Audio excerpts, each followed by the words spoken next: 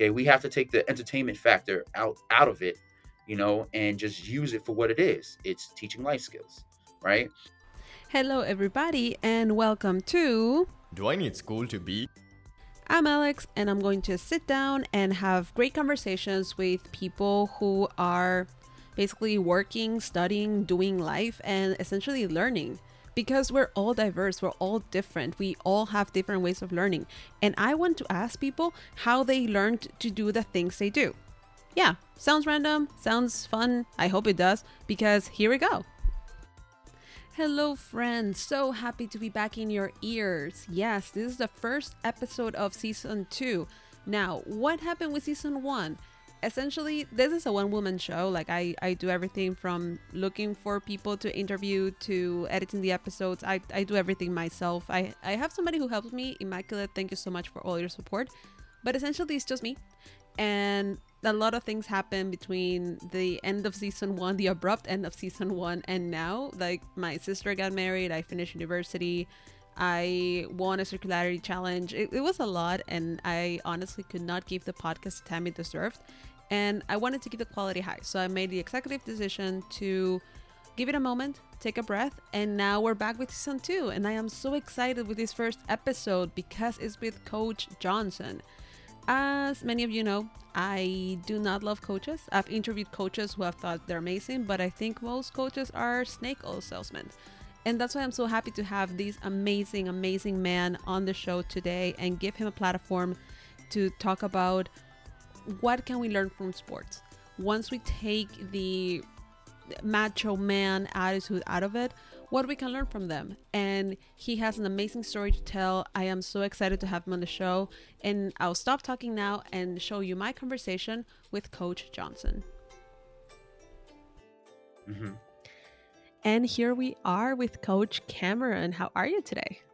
I am doing well. Thank you for allowing me in your space. I really appreciate it. Straight from the United States, y'all. New York City to the Netherlands. I love it. Yes, this is a very international podcast, and yeah, like yours. I was on your podcast, and that also made it very international. Yes, and I appreciate it. Thank you. It was such a wonderful time, and the kids enjoyed it. They're still listening. Some of them are still listening to it now, so I appreciate it so much. But okay, so before we start the questions, I have to come clean with you about something. Yes. I have a problem with the word coach. I think the term, you have so many coaches now, like on social media, everywhere. It's like spirituality coach, business coach, creative coach, nutritional coach. I have such an apprehension to that term. And that's why I'm so Yeah. exciting. I'm so excited to talk to you because you're from like, you're like the OG, like the original, and I cannot wait to hear what you have to say and get your feedback on the people who just slap coach on their social media. And Uh huh. like, I don't know, maybe you're in favor of them. We'll see. Like, this episode can take us anywhere. Okay. No But problem. yeah, so let's begin. So please tell the audience who you are and what you're currently working on. Hi, hello, all of you. Welcome, welcome, welcome. I am Coach Johnson, or people call me A Coach Cam. The kids call me Coach Johnson, but on in the social media circuit, I am A Coach Cam. Um, now I'm gonna say I'm an actual coach, but I I'm a teacher for a middle school. I'm also an athletic director.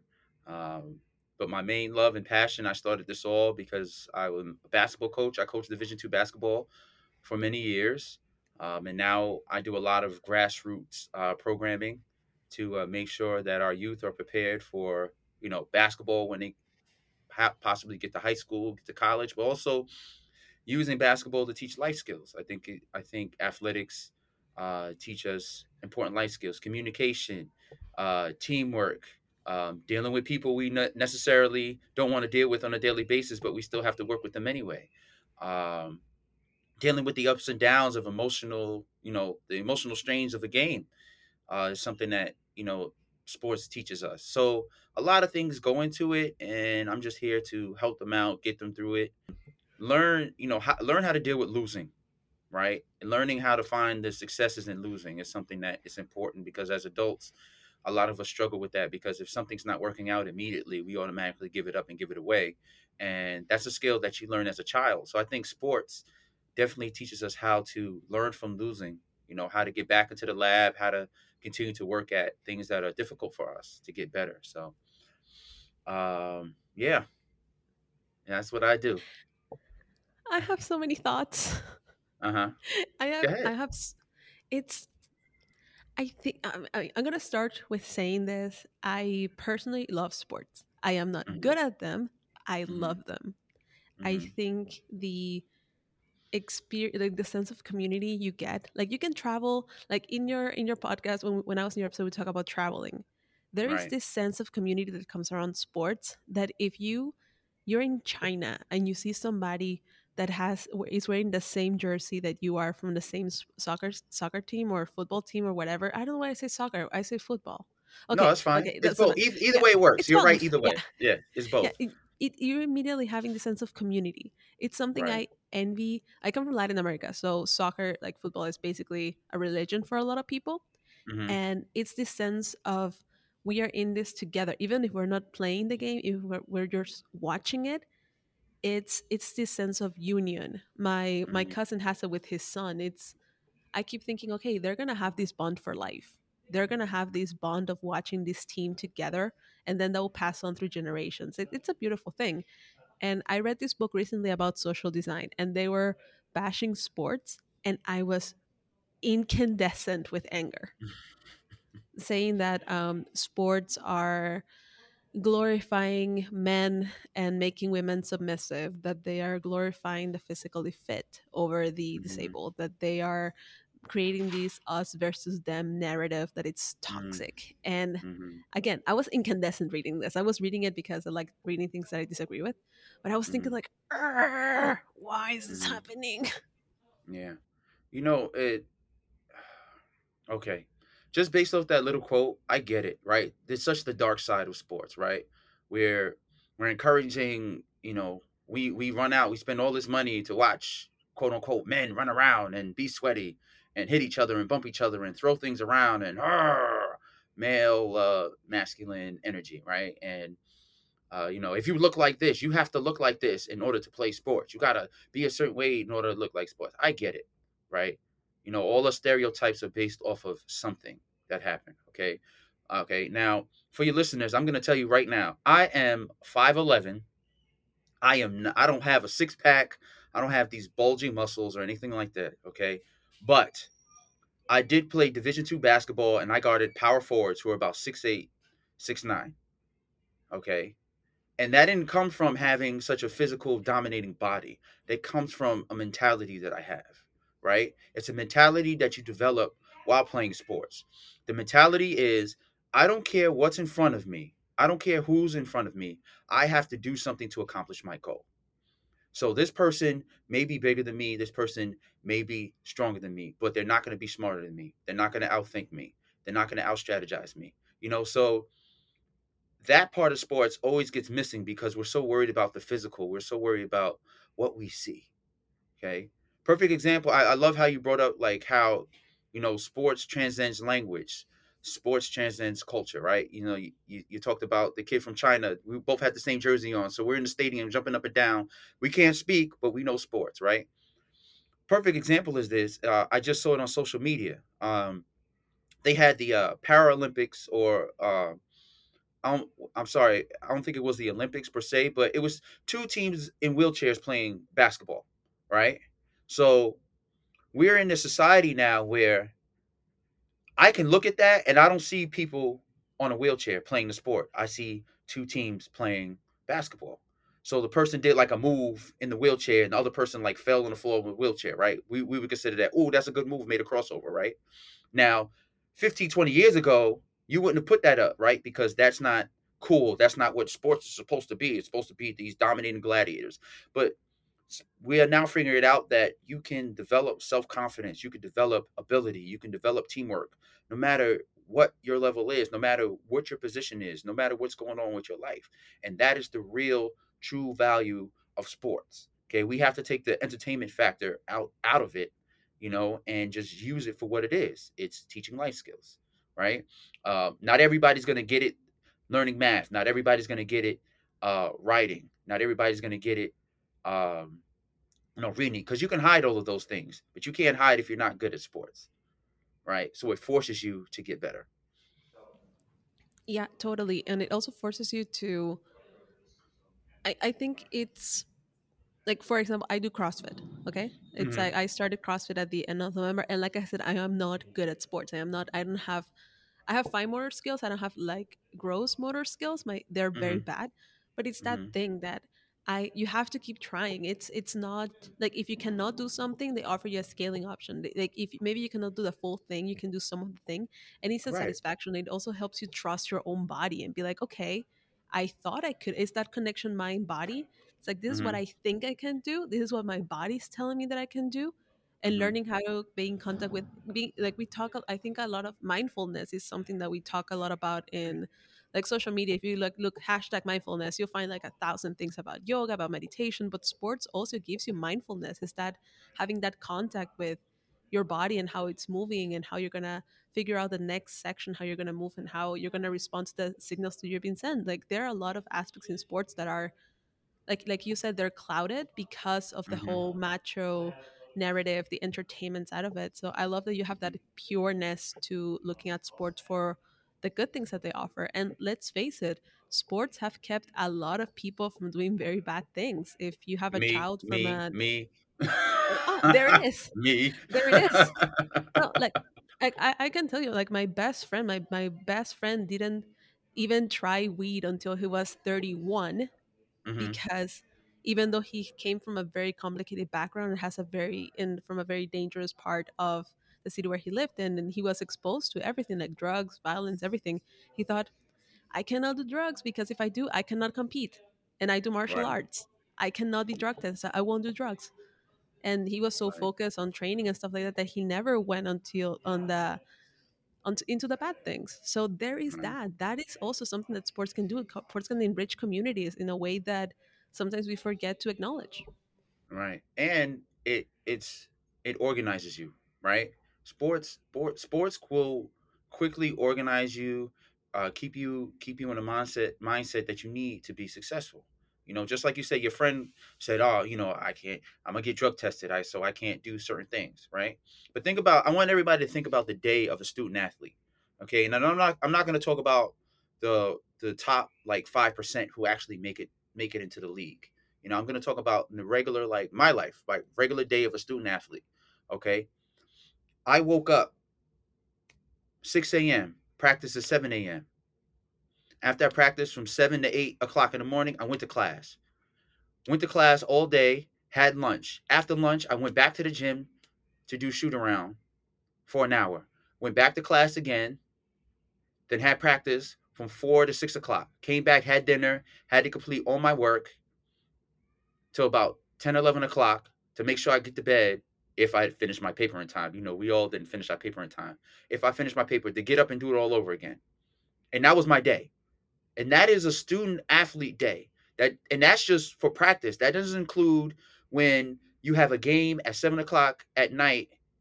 Okay, you travel on a plane for 2 hours to go fly to a game, to play that game for 2 to 3 hours, get back on a plane at 10 o'clock at night, to arrive back into your state at 1 o'clock in the morning, to go to bed, to make sure you're up again for class at 7 o'clock, 8 o'clock in the morning, that you must attend because if you have a certain amount of absences, your professor will fail you. Like that's the real life of a student athlete. Okay, we don't get. Not all of us get, what they call NAL deals or whatever the deals are, where you get sponsorship and all those things. You know what I'm saying? That's the real day. That's dedication. That's work. So you take that work ethic into real life, you're going to be successful because you're constantly grinding, you're constantly chasing it. And that's the part like nobody talks about. Nobody That's the part that nobody like thinks about. It's just that grind. You think we just glorify, we just go into the stadium and perform. We still got to get our classwork done. We still got to show up to class on time. We're held to a higher standard, rightfully so, because we are representing universities. We're representing our school because we're wearing it on the front of our jerseys, right? But we still got to get the other stuff done. And sports teaches us that discipline where we can still do that, but also be a student athlete first. So, some people don't get into that life. It's tough. It's hard, but it's worth it. Teaches you that discipline that you need.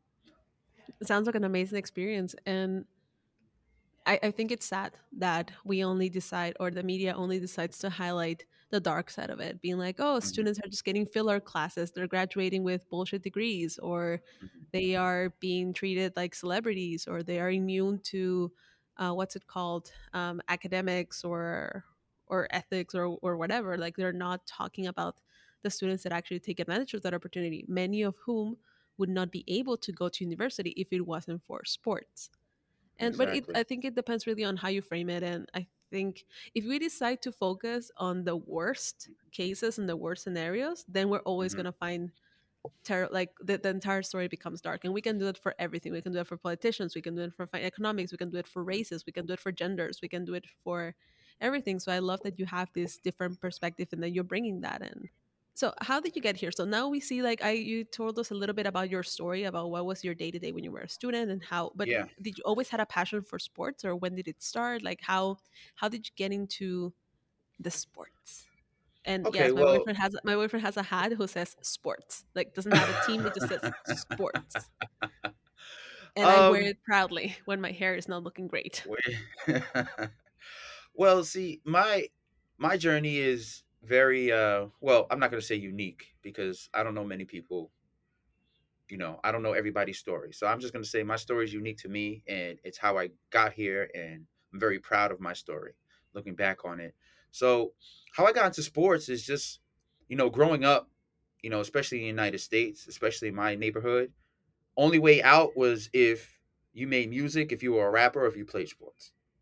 That was the only way out.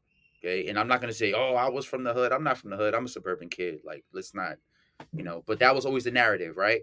As a black male, the narrative was you're only going to be successful if you're in a sport or if you're going to be in music, right? So, what did I do?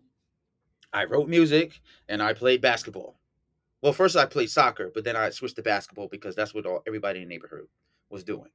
Um, and I'm also a bigger kid. Like I'm a big guy. I'm not, obese, but for athletics, I was considered the big kid. So the big kid always had to play like power forward or center. You weren't allowed to be like the point guard or the shooting guard. Like you were designated. Even in sports, they had like those little boxes they put you in. So I had to make a choice through my life. Is like, do I pursue this for real or do I just, let it go by the wayside? But I loved it so much. I was so passionate about it. I found such joy just going out to the schoolyard and playing. I found such joy, um, watching it and figuring out and thinking about strategies and things like that. That I just pursued it. I pursued it. Didn't play in middle school. Didn't make my middle school team. Didn't make my high school team. I played for like this little Lutheran league around around my neighborhood. Wound up being six man of the year. Went to nationals. Won New York State championships playing in this little league. Uh, and then had the opportunity to go to college, right? And the way it was set up was that they gave me money to attend the college, but then also I had the ability to walk onto the team. Never played high school. Never played middle school ball. I'm walking on a college team. Coach don't know who I am, and he's like, well, I'm not sure. We don't know who you are. And I said, I'm not leaving. I pretty much told him I wasn't leaving. Like, I sat in his office for an hour and we're like, listen, I'm going to be a part of this team. He's like, well, you're not in shape. Well, you know what? Run cross country. All right, fine. I'll run cross country. If it's going to help me get on the basketball team, go and run cross country. And his exact words were, I'm going to break you. Like, he put me on cross country to make me quit. Oh Exact wow. words. And I'm a fast forward a little bit just on this story because I know this all sounds crazy. I love Coach Cav to death to this day. Like that's my man, 100%. Like because after having conversations with him, I understood why he wanted. He was we call it. He was testing my temperature, right? He was checking to see if I really loved it as much as I said I did. So I ran cross country. I threw up all over the place. Was running in meets. I had no business. I never ran track. Nothing. I was like, all right, fine. I got to be in the basketball. I run cross country. It got me in shape. Unfortunately, I messed up my knee doing it, but he came to me that season. I had to sit out my freshman year. I tore my ACL. I was in Ah. shambles because it was like, oh man, I can't, I'm not gonna be able to run, so I can't play. He pulled me in the office. He said, listen, you're on the team. He said, I literally put you in cross country because I thought you would quit. But just knowing the type of person you are, like the stories you gave me, right? The story about how they saw the type of person you are and they allowed you into school when you were on my podcast. Mm-hmm. Similar, he was like, Yeah. "Listen, I saw the type of person you are. I saw you worked hard, and you really believed you belonged here. So you're on the team." So I wound up walking on Division 2 basketball team. Um, you know, and then later on my senior year, I wound up earning some scholarship money. Because of my persistence. Had no inkling. I didn't want to coach. I didn't really like look at coaching like that. I coached my like say like the Lutheran league I was in before I went to college. I coached a little bit, just because I had that opportunity. But I was like, I'm not really going to coach for real. I'm going to play basketball forever, right? And I would always like complain about playing time to my coach. I'm like, what are y'all doing? You got to give me a chance. I know I'm not going to go in there and score 30 points. So while I'm complaining in the office, he would draw something on the board. He would go, oh, what do you think of this? So then I'll start breaking down the play, and oh, he should have cut back door, and it released the lever on this guy, and he'll switch. He's got a stunt, and I'm just giving him like I'm feeding him information, and I didn't even realize. He was like, you know what? Take this tape home, break it down, come back. And I'm breaking down the tape, and I'm frustrated, right? But not realizing that he was prepping me for 4 years. He was prepping me. So fast forward to senior year, everybody's getting accolades, first team all conference, first team all league, MVPs, and all these other things, right? We walk out to dinner. You have like this big gala or dinner at the end of the year. So we're walking out, and he pulls me aside and he goes, "All right, so I need you to go out and recruit this kid, this kid, this kid. You're on my staff next year." Like, he didn't even ask me, "Do I want to be a coach?" He said, "I'm on the staff. I'm paying you." So that's how I became. Literally, that's how I became a college coach. like Really? like yes, like literally, like my coach was like, okay, so you're on staff. I need you to go do that. He just started giving me assignments, and I'm looking at him like, what are you talking about? He's like, oh, you're on my coaching staff now, and you're gonna do this, this, and this. So that's literally how I got into coaching. So Wait, wait, all wait, wait, yeah. wait, wait, wait, wait, wait, wait, wait, wait, wait, wait, wait a second. Give me a moment to Yes, absorb all this and to yes, understand that you got a job you never asked for. right, I just yeah, got a job that I never. I yeah, mean, I get you had been groomed for it. Like, this is the right, good side of grooming people. This is not the bad type of grooming. You were being groomed for this and job. didn't even Go realize on. it. And didn't even realize it. I was so busy fussing about playing time and wanting to play that he was grooming me to coach. Like, he saw. So the other thing about sports, right? You see, or in any field, you see something in somebody that they don't see in themselves, right? My coaches were patient enough with me to realize that this may not be the path he wants, but I know the path he's going to go down, right? So he was grooming me for it until I made that realization, like, you're going to be a coach. You're going to be in the game. You may not be playing, but you're going to be in the game. You're going to be involved. I mean, I coached Division 2 basketball for 8 years after that, you know? Um, But and I we could have just, gone, go ahead, go yeah, ahead. tell me, you could have gone. Oh no, I could have gone longer. I just made a choice. Like, I wound up having a family and things like that. And now I haven't even gotten to that part of my story yet. But I just my story is so like so with that part, right? What also happened is my coach was also a PE teacher, and this is how I got into teaching, right?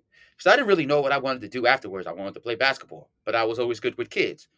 So while he was sending, wow, like I'm talking about this right now, and this is like bizarre. Like, while I'm talking about my life story out loud, while he was sending everybody else to like basketball camps to get better, he literally sent me to where he works and worked the summer camp. And he said, "Here, this is where you're gonna work during the summer." I was like, "All right, whatever." Like, summer camp, summer job, right? This is where you're gonna work for the summer because I see you. Because we would have camps and whatnot with the kids, and I always like gravitated to the kids, helping them out, whatever. He's like, "This is where you're gonna work for the summer because you need a summer job." All right, cool. I need money. I'm not gonna argue with you. I need money. So he sent me to the camp. The camp loved me. I worked at that camp for like 15 years. Like, I worked there from college all the way through. So through that camp, tell you, okay, I know everybody, I'm sorry, I'm bouncing around all over the place, but I need you to understand that the power of sports and networking, it may not always be about getting into being professional, but it just leads to other things. And this is how it led to other things. So the camp liked me so much. Everybody liked me there so much. Okay. Now, a woman at the end of my undergrad, a woman walked up to me and said, "Hey, what are you doing after you graduate? And I said, I don't know. I have no idea really. Like I was literally sitting there trying to figure this out. And I swear to you, I promise you, everybody's like, this is scroll. I promise you. The woman said, okay, this is what you're gonna do. You're gonna call Sarah Wilford. She's expecting your phone call. I said, okay. What and I'm gonna transfer your information. I like you. I like what you do here. I love your energy with your kid with the kids here. This is what you're gonna do. I said, okay, fine. So I am literally that summer I was going on vacation. I don't know where. I was going on vacation with my family. I literally get a phone call while I'm at the airport. This woman, Sarah Wilford, calls me and says, hey, Susie said that you was gonna call me, but I'm calling you first. Welcome to Sarah Lawrence College. This is what you're going to do. When you come back from your vacation, I need your transcripts. I need I need you to fill out the application, and I need your diploma, and I need you to bring it to me Monday. And this is the Monday after uh, I think it's Labor Day. It was in September or something. It was something like in September. And you're gonna bring this paperwork to me. And I'm like, all right, fine, whatever. I don't know what I'm doing in my life. So I drove up to the school, hour and a half, sat with this woman, Sarah Wilford. She said, fill this out, walk over to financial aid, walk over here, boom. Okay, classes start next week. And that's how I got into the master's program at Sarah Lawrence. I promise you. I know it sounds bizarre and crazy, but it's just the way my life fell for me. And everybody literally said, you never know who's watching what you're doing, right? And that's what I tell my kids all the time. Like, you never know who's paying attention to how you move, how you react to certain things. Who you're involved with, what you're involved with, what kind of person you really are. And all these people did these things for me because they all said, we see the type of person you are. And they took it upon themselves to help me, right? They became somebody in my village, right? I'm big on the village, helping to raise, right? They became part of my village. They saw something in me and they pointed me in a direction I had no idea. So I was in the master's program for teaching at Sarah Lawrence College, one of the best in the East Coast. I didn't know. I never heard of Sarah Lawrence College before then, but that's where you know what I'm saying. Like, I was like, okay, so through that, I got the connections to get to where the school I'm at now, because that's where I student taught. And guess what? Guess how I got the job? They all said, "Oh, the woman here who I was covering for, she went on paternity leave, so they needed me like to sub for the classes while I was a student teacher because she left, and to help the other teacher was coming in. So then I went. I left for a year. I graduated. I left for a year. Worked somewhere else. I got a phone call saying, "Hey, what are you doing?" And I'm like, "Well, I'm not comfortable at my current job." And they said, "Well, you have an interview next week. Come here, and we're going to interview you." So I literally got on a train, interviewed. By the time I got off the train, I had the job. I was teaching the second grade, and that's how I wound up about just. So my life has just been like, just a steady like constant transition of stuff. Um, You know what? The haters over there, the haters out there are gonna say, "Oh, he just got lucky." But let's face it, it's not luck. It's just that people saw talent in you, and you worked hard. I mean, you had a lot of experience when you got all these opportunities. It's you were right, literally harvesting what you had planted before. Like it right, wasn't just like, oh, like you somebody gave you a lucky break. Like you clearly you didn't even need to send a resume because your work spoke for itself and what people were saying about you spoke for itself. right. Honest, like I'm going to a bit of a tangent right now. Uh huh. People think that your social media profile is the most important thing. It's how people assess you on a professional level. But I am Right, of the idea that it's not. It's your work, it's the impression you make on people, the feedback that you get, how you implement that feedback, how what people have to say about you, what people like if you're top of mind, if you're really good at your job, you stay top of mind. And then right, if somebody says like, hey, I would be interested in looking for somebody new for this position, in your case a coaching position, and then somebody else would say, hey, you know, hey, Coach hmm Johnson, there it is, like he would be there it great at is. it, like here, like you should check him out, like here, like I trust him, I vouch for him, and who vouches for you is important too. It's not. Yes, And many times we think that networking, it has to be like, oh, you have to be bootlicking, or you have to be like getting close or closing up with people in country clubs. It's not. It's just like if you do your job well, if you're good and passionate of your job, it will translate, and it will, and you're right. the perfect example of it, if I may say so myself. Hey friend, it's Alex, just interrupting this conversation to remind you that in order to have the optimal experience and enjoy all the links in the show notes, you can subscribe to the show on any platform you're using to listen to this podcast. And yeah, it supports the show. It will improve the algorithm for you, so it would show you more shows like this one that you will potentially like. And if you wish to support the show, you can follow us on social media. All the links are in the show notes, as well as a link to buy me a coffee, which yeah, will help pay for the hosting, and I also love coffee. But enough of my babble, let's get back to the show. Thank you, thank you, thank you. My life has been full of that. I mean, I've just been so blessed and fortunate that people see my work. You know, they see my work ethic, they see who I am, and what's wonderful about it, I'm just being me. You know, I tell people I became a teacher so I didn't have to talk to adults. You know, so I'm just being me. I'm just being my little silly self, working with the kids, trying to help them navigate and get through their lives. Um, and that's how I got into like, I mean, fast forward, you know, that's how I got into coaching here. Uh, 8 years ago, a woman saw me. I was literally during my prep watching film because I was flying out to go coach Rochester. Yes, I watched film on other teams to see what they do. Your face said, "What is it?" I said, "Yeah, I watch film on other teams to see what they do, so I can get an advantage." But she walks in. She goes, "Oh, how apropos! So, are you interested in coaching the youth here, the basketball team?" I said, "Yeah, why not? I could do that. I just have to wait for my season to be over, and I'll do it."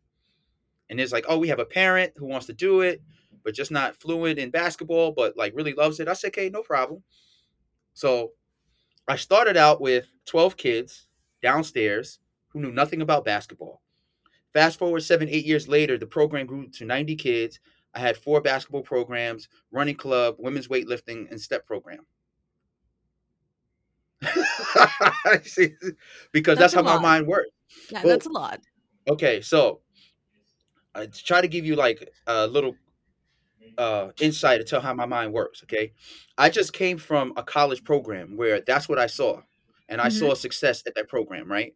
So, how are children supposed to be prepared for something that they don't see and never saw? Right. My job is Mm-hmm. to prepare them.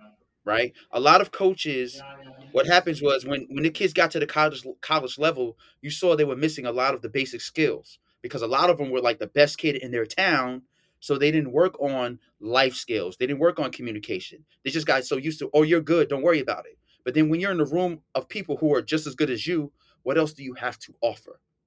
Where is your foundation? Where is your basis? So that's why youth basketball was so important. So what I did was my framework was how can I prepare them for college? Right? How can I give them the skills to be able to play in college? What were my players missing that they needed? And that's how I started the program. And parents started to see that, and people started donating money. And then I tried to find money, and a lot of it came out of my own pocket. And I had 3 other people working with me. God bless Andre and his wife Carla, and then my wife. My wife was the academic advisor. So during practice, my wife would literally sit with kids and do their homework during practice to make sure they got their work done for class. I had one kid who never practiced, but I played him every game because he got his work done. And that was the only time he can get his work done. He left out of here with a 4.0. That means I did my job. See, it's not just about basketball. If you graduated out of here and you're successful in high school, I have a young lady. She went on to be a trumpet player, right? She's a trumpet player. She was a trumpet player at Juilliard, and then now is doing it at Brooklyn College. I don't care what you do, just be successful in what it is. It's just I use basketball as the vehicle to get them going, right? I use basketball to teach them those skills, and it just translated to everything else. That's why I love sports. That's why I'm just going to keep coming back to it. That's why I love sports. I got one kid. He's the president of the SGA at a college in upstate New York. You know, yeah, I've got some people who they got scholarships to play basketball, but I have to tell the whole story. I got a kid who runs track. I don't run track. I don't care. You run track, good, but you got a scholarship to go run track down in Florida. I did my job, right? I prepared you. Right? It's all about the preparation. So we have to be mindful of that when when people start attacking sports and say all the negative stuff that goes on. It's not just about the entertainment aspect, man. We just gotta prepare them. So Unfortunately, the pandemic, cut a lot of that out, and like I said, I was at 90 students, and we were rocking it. We were rocking it in here, man. It was just very great for the community. The kids were graduating on time, with uh, grades that they can get into whatever high school they needed to, but also their self esteem went up, right? Their sense of self went up. Their sense of community went up because they know they can always come back to me if they have an issue. I mean, a lot of them still call me. A lot of them still call me, and we talk. And they give me a hard time now because they're old enough to give me a hard time. But but that's all Yeah, part of it, right? You build that community, and that's what you want at the end of the day. exactly. And like going back to a couple episodes, I had Mark Seuss, and we were talking about how it feels to be critiqued in art school because he's a brand designer but also like an art school teacher. It's just like Yeah. many times that happens to in creative fields. Like you come in from being the best drawer, like be the best designer, best illustrator of your town, and then you show up in the room with people who are equally or more talented than you with a Hmm. completely different background, and it's that thing of being, what do I do here now? Right. And we're missing those life skills, and I think a lot of people are missing those life skills of, like you said, it's, you're not teaching them the sport itself. Like they're gonna have fun, they're gonna enjoy it, and they're gonna like get physically fit, and they're gonna get all the benefits, but also the benefits of learning how to win, learning how to lose, learning how Hmm. to rely on each other, to ask for help, to be okay with, hey, this didn't work today, I will try it again tomorrow and see what happens. Right. And sounds like there's a lot of also community involved in how you Yeah. coach and how you propose it. And I will sustain, this is what a coach is. I am sorry, spirituality coaches or whatever other coaches I see on social media, you cannot just slap the name coach in front of your name, because this is a coach right here. Like this is a person who is actually invested in the people he's coaching. So, like I said, you're the OG. Everybody else is trash. And like Ugh. honestly, I feel like most coaches today, the ones that at least I get, I don't know, messages from 5 coaches every, like I even podcasting. I get messages from at least 3 Yeah. podcasting coaches every week. Oh, we see your show is growing. Do you want some help? I offer a coaching. Yeah. Snake oil salesmen and women. Yes. Women can Yeah. also be snake oil sellers. Sellers. Yeah. Yeah, it's Listen. it's that. What? Okay. What's happening is there's a disconnect. There's a big disconnect, and through my years, I used to have that disconnect, but now I'm realizing what it is. So, in order to be a coach, you also have to be a teacher. There is no separation from them. There's no uh, fine line. Okay, it's all woven together. Okay, you have to be a teacher in order to coach. Now, coaching is a little bit different, right? When you think teacher, you think you're just sitting there, open your book, the page, blah blah blah blah blah blah blah, blah, right? But it's not about that. You have to be able to teach these life skills. You have to be able to teach, the spirituality or whatever it is that you're talking about, right? But teaching meaning, if I teach you so, like for example, if I teach you something, right?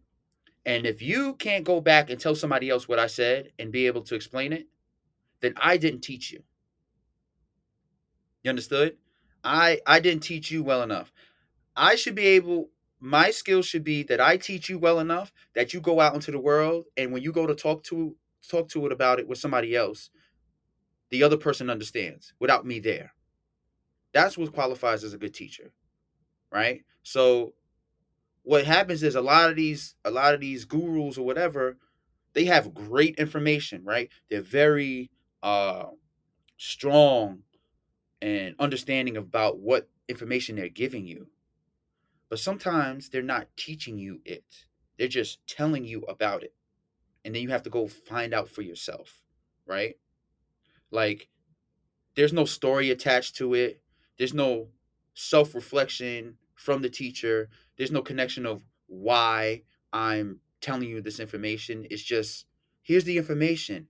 I think it's wonderful. Go use it. How does that doesn't help me, right? Like when I coach my kids, right? Let's say we're going over a play, whatever play it is, or a skill. I don't just give them the skill and say you got to do it because I'm your coach and you got to go do it, right? It's up to me to tell them why they need it, right? what situation are you going to use this. So now I tell them what situation they're going to use it in. Then I give them the situation they're using it in. Then they develop a level of understanding. Then you don't need me anymore. I don't want you to need me anymore. I want you to grow past me. I don't want you to have to need me to figure stuff out, right? I need you to get to a level of understanding where you get it. You don't need me. You just need me for a refresher. Like I used to tell my kids all the time, I don't want to stand here and yell at you and put you in positions all the time. My job is to give you what you need. You develop a level of understanding, and then you figure it out on your own. Okay. The best thing that ever happened to me, the best thing that happened to me as a coach, and I loved it. In the middle of a game, I call a play out, and my point guard's dribbling the ball up and said, "No, coach, we're running this. We decided we're running this in the middle of the game." And I said, "All right, well, you better not mess it up then." And then they ran it to perfection, and I went and sat down. That means I did my job. That means he felt comfortable enough to tell me, no, this is not what I see. This is not what's best for the team at the moment. This is what we need. And they were successful at it. And that made us better. That made them better because they didn't need me. My job then becomes, let me call timeout to settle y'all down because y'all a little out of control. Not to like put all the pieces together because you've developed a level of understanding, a level of communication, a level of trust between all of you, that I'm just here to make sure, I'm the adult in the room because you guys are not old enough to be by yourselves. But then I did my job, right? They go out, I'm right? just You I'm know what just I'm saying? supervising. I'm just supervising Right. right here. And It's now I'm like, just supervising, yeah. right? Like now they're at the point now where other younger parents of younger students go to them now to help them. Hey, can you run a camp for us? Can you help with my child do basketball drills and stuff like that, right? And they go, oh, okay, sure. And then the parents are sending me videos of them working with them, right? And I'm like, oh, okay, it's all the stuff I taught them, but they understand it at a level enough that they can go teach somewhere else, which means I, teacher, coach, did my job, That right? that's yeah, there is this creative experiment in which they do it for what's it called, programmers, Mm, because I don't know if you notice, but programmers are very into programming. They're sometimes not very good at explaining their things for other people, and they actually give them a little rubber duck. It's like, mm, explain it to the duck. Explain what mm, you're doing to, would the duck understand this? No, the duck is a designer. You're gonna explain it to them. They are smart as ducks. So right. find a way of and I believe that if you truly understand something, no matter what it is, you can take it, you can explain it. You know that you know it when you can explain it to others and you can relate to Exactly. somebody else in a way that they understand it, because you can just repeat what you were taught. But if they don't Mm. understand, they cannot answer questions, then you don't really know the topic. And I think it's great. I have a list of questions right here, but you have spontaneously gone through all of them perfectly. And I'm happy about it. I'm Uh-huh. excited about it. You make my job so much easier. But still, it's like, I love it when I can sit back and just listen to an interview. Like, I don't have Hmm. to guide it in any way. Not saying that I have to over supervise other people, but Right. I'm just saying I'm enjoying this so much. And we have made it to the point that I'm going to ask you about the future of education. Like, where do you Mm. think it's gonna go next? Because let's face it, like you said, during COVID-19, we couldn't do sports like much, Right. and if you wanted to, you could, like, the physical, like, technically you could find a video on YouTube, or you could like hold a chat telling people to run drills, but that human to human connection that appears to be very important in your coaching and your teaching was gone. So Right. where do you think things will go? Where do you think things will develop? How do we keep this teaching live lessons through another medium? Do we keep that going? What do you think? Okay. So this is a very deep question for me, and I'm not gonna try to get too crazy answering it. We do deep Um, questions here. We love deep moments and we love insane answers. So feel free. Feel free to. Feel free. okay, so I want everybody to think about this real quick. Okay, the current sixth grader right now, the last time they were in school was in fourth grade. Okay, the last time they were in school with physical people, they're in fourth grade. So they missed finding themselves at fourth grade. They miss learning how to communicate as a fourth grader. They missed the egocentrism in sports because fourth or fifth grade, you start to recognize what you're good at and what you're not good at and how you can navigate that. amongst friends and people in space. That's what you figure out in fourth and fifth grade. That's why I don't know if a lot of people watch on social media where the parents are filming their kids and there's kids that are running around jumping for joy, and then you pan the camera to the left, the kids in the corner crying, right, with their head down because they don't want to be there, right, because they've fully recognized sense of self. So we're dealing with kids right now that have not met that, have not gotten that because they've been out of touch for 2 years. Okay. Fast forward now, you have all of those things they missed. Plus, they have hormones and they like boys and girls, Oh no, however you not the identify. hormones. So imagine not really knowing sense of self plus with hormones. Are you ever going to be confident to approach anyone you're interested in? Any comment made and out of a middle schooler's mouth is going to be double times hurtful. So I want people to think about that just for a minute. Just think about that. So while you're sitting on that, I'll get to the sports aspect, okay? Okay. How you feel about coaches is how I feel about trainers. Yes, somebody shares Okay? my thoughts and feelings. Okay. Now, this doesn't go for all trainers because I did train and I know trainers. I know trainers personally. And I know trainers that put in the work, that really study, that work hard. Okay? But there are trainers out here who are just taking these parents' money away because they got the new trick. There is no new trick to basketball. There is no new skill to basketball. All of it is the same. Basketball has been out since 19 whatever. Okay? 1900 whatever. It's a shame I should know the year. You can make fun of me and I don't know the year, whatever. You all know what I'm talking about. Okay? The fact is, things have not changed. We have more access to stuff now because of social media, because it's become a global game, because we have videos and all this other stuff we could record. Okay. So everyone out there, be mindful of the trainer that you send your children to. Be mindful of the where they worked, who they work with. Are they reputable? Who's in their contacts, like really in their contacts. Okay. I can sit up here and tell you I know Danny Green, but I can't call him, right? I can tell you I know Nick Collison. These are all basketball players. I can tell you I know Nick Collison because I shook his hand. Don't mean I could call him. See, a lot That's of these very trainers will do that. true. I know such and such. Yeah, I know a lot of NBA dudes. I took in pictures with Delonte West and Jeff Green and all these people. I've looked Kevin Durant. So that don't mean anything. So you have I to mean, I mean, you. technically, I went to a Lizzo concert and she touched my hand. I don't say that I know Lizzo. But there will It be was, people that be like, I know her because oh they were no, that people close to suck. her. People suck. Exactly. Exactly. So be mindful of you know, vet people out because they're dealing with your children. Do you want to send your child to some rinky dink school or daycare?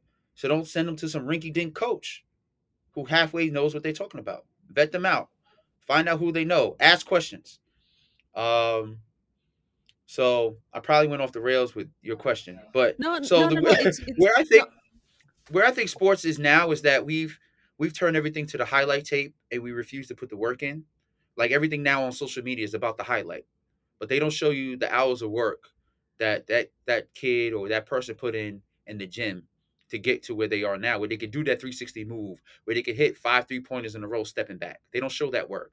So now our kids are thinking like this is supposed to just naturally happen. I got to make the highlight tape. Coaches don't care about your highlight tape. Coaches don't care about your highlight tape. You could literally walk in the gym and you could do a 360 dunk and coaches will raise their eyebrows like, "Oh, this kid is good." But then as soon as the defense is on you, you can't dribble up the court. They're just going to ask you to leave because you're wasting time. So work on your basic grassroots skills. It's so important. It's so vital. Don't get caught up in being the next TikTok, ESPN, Bleacher Report superstar. Okay, that's not realistic.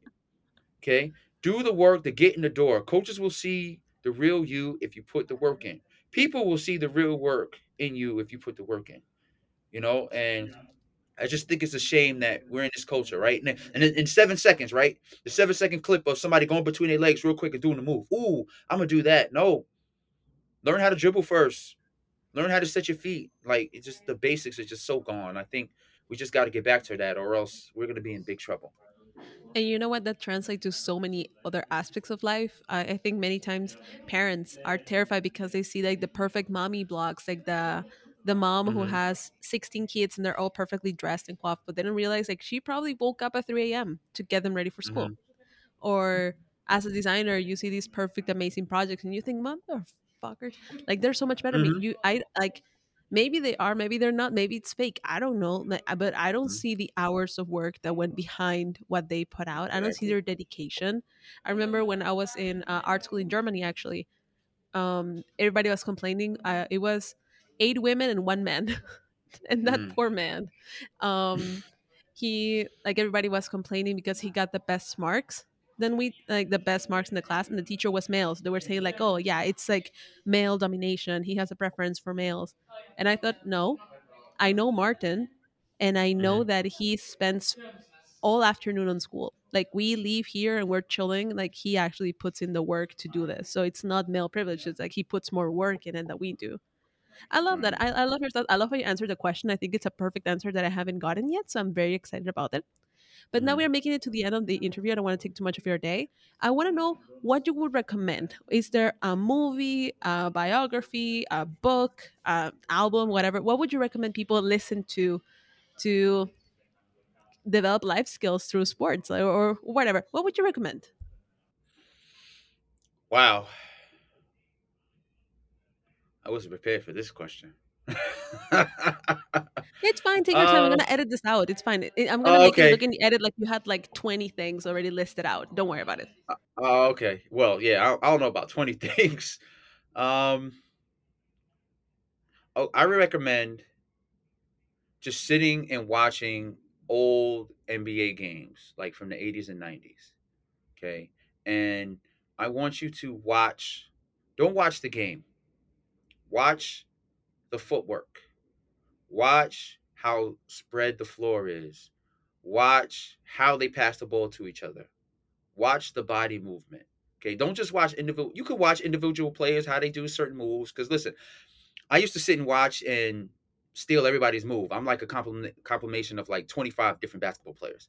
But because I stole everybody's move. But I just want you to sit and just watch the game and analyze what's going on. Because I think that's at the time like good NBA basketball just to watch for like plays and you know uh minimum isolations. I mean isolations happen. It's just gonna happen. But also watch a lot of college basketball. See, college basketball, there's a lot of movement, there's a lot of play calling, there's a lot of action. You know what? I'm gonna switch that. Watch a lot of college basketball. Find any old college basketball games. A good team to watch is Villanova, and I'm only plugging that in because I love Villanova, and that's where I steal all my stuff from. Um, but watch college game, and hey, I'm gonna say it here. Watch the women's game. Listen, I've stolen some stuff from Gino Oriamo. I've stolen stuff from the coach from Baylor. Look, they run some great sets to get people open. A lot of teamwork happens. The women's game is evolved. I'm glad it's being put on Front Street. It's being noticed. It's being watched. Um, these players, these athletes are amazing.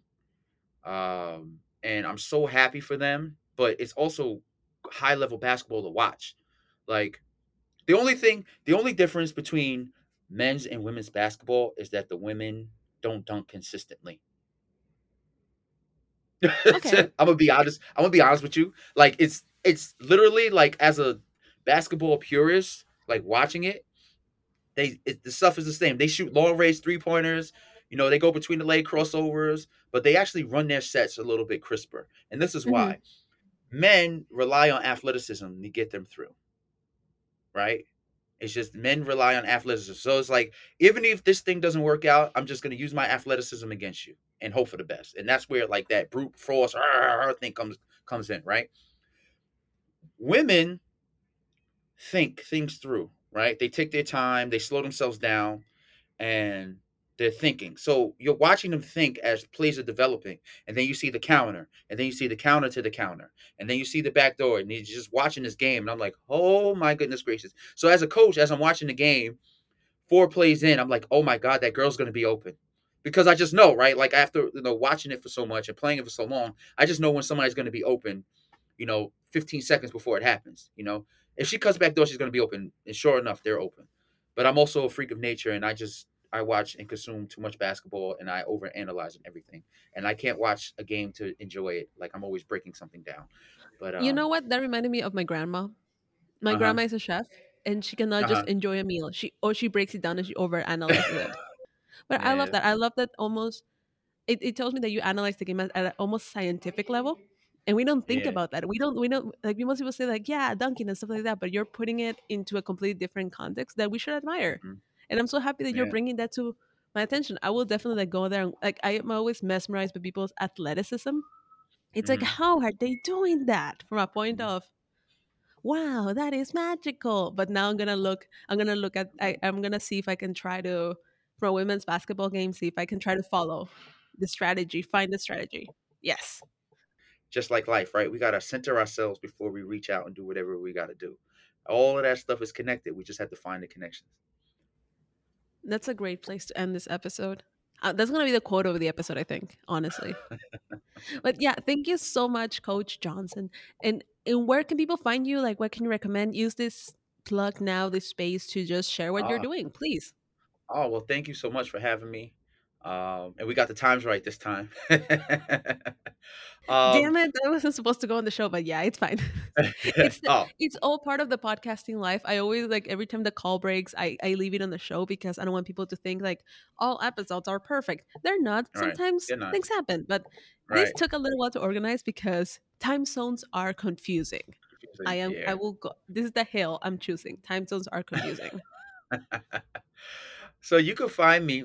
I'm on Instagram a lot. I do a lot of uh, parenting tips and advice, and I also throw a little comedy in there because parenting is funny. I've got 3 kids, and I'm learning along the way. And one of those things is like once I figure something out, I'd like to share it because I think we're all part of the village, the global village, right? We help each other raise each other's kids, and why not share? Because somebody along the line will give me a tip that I'll use. So you can find me on Instagram. It's at acoachcam.com. That's AYE coachcam.com. The reason I use that name, people ask, is because usually they say, "Hey, coach." So that just became my little thing. So they can find me at A Coach Cam. Also, I have the podcast. It's called Our Village Stories: Parenting Through Passion and Grit. Um, I recently did a rebrand. It was called Hey, What Did I Miss? But I rebranded it to Our Village Stories because we're all part of the village, and everybody has a story that they can share. We use that to help raise our children to get ahead in life and make them not feel like that they're alone. And also give some parenting tips because parents are struggling. Trying not to parent through their trauma and relive their lives through their children. So it's important that we open that space to everybody to share their stories. I tell everybody to light their lantern, like the old times, and share our stories. So Our Village Stories: Parenting Through Passion and Grit, you can find on YouTube or Apple Podcasts or wherever you get your podcasts. And it will be linked at the in the show notes of this episode. So thank you so much, Coach. Hey, Coach. Yeah, thank you. It feels natural. It feels right. Well, thank you so much for joining me today. This was really great, and I appreciate it. Thank you so much for having me. And thank you for joining us in this first episode of season 2. I genuinely, wholeheartedly hope that you enjoyed it because it was just a great conversation. It's one of those episodes that I don't have to edit a lot, and I kind of love that. I said that in the episode, but I'm saying it again. You'll find all the links to Coach's information, to his podcast. Everything is in the show notes below, so please go check it out. And yeah, just do that. Cool? Cool. Thanks. And as we come to the end of the show, I want to say thank you for joining me on another episode and giving me your time. I hope you're enjoying these conversations. Please subscribe to the show, give it a review, or give us feedback. It's always welcome. Are there questions you would like to ask creatives, or do you have somebody you would like to recommend for the show? You can reach out to me on social media or email, which is all linked in the show notes. Also, special thank you to Anne Catherine and Marcus for supporting the show through Buy Me a Coffee. Love you guys, and I appreciate the encouragement. Also, thank you to Roel Halfheide for the music for this show, and to Immaculate Lemarin for her help proofreading the transcripts and helping keep the podcast as accessible as possible. To close, thank you for listening again this week, and I hope to be back in your ears very soon. Until then, keep learning and stay curious. Bye.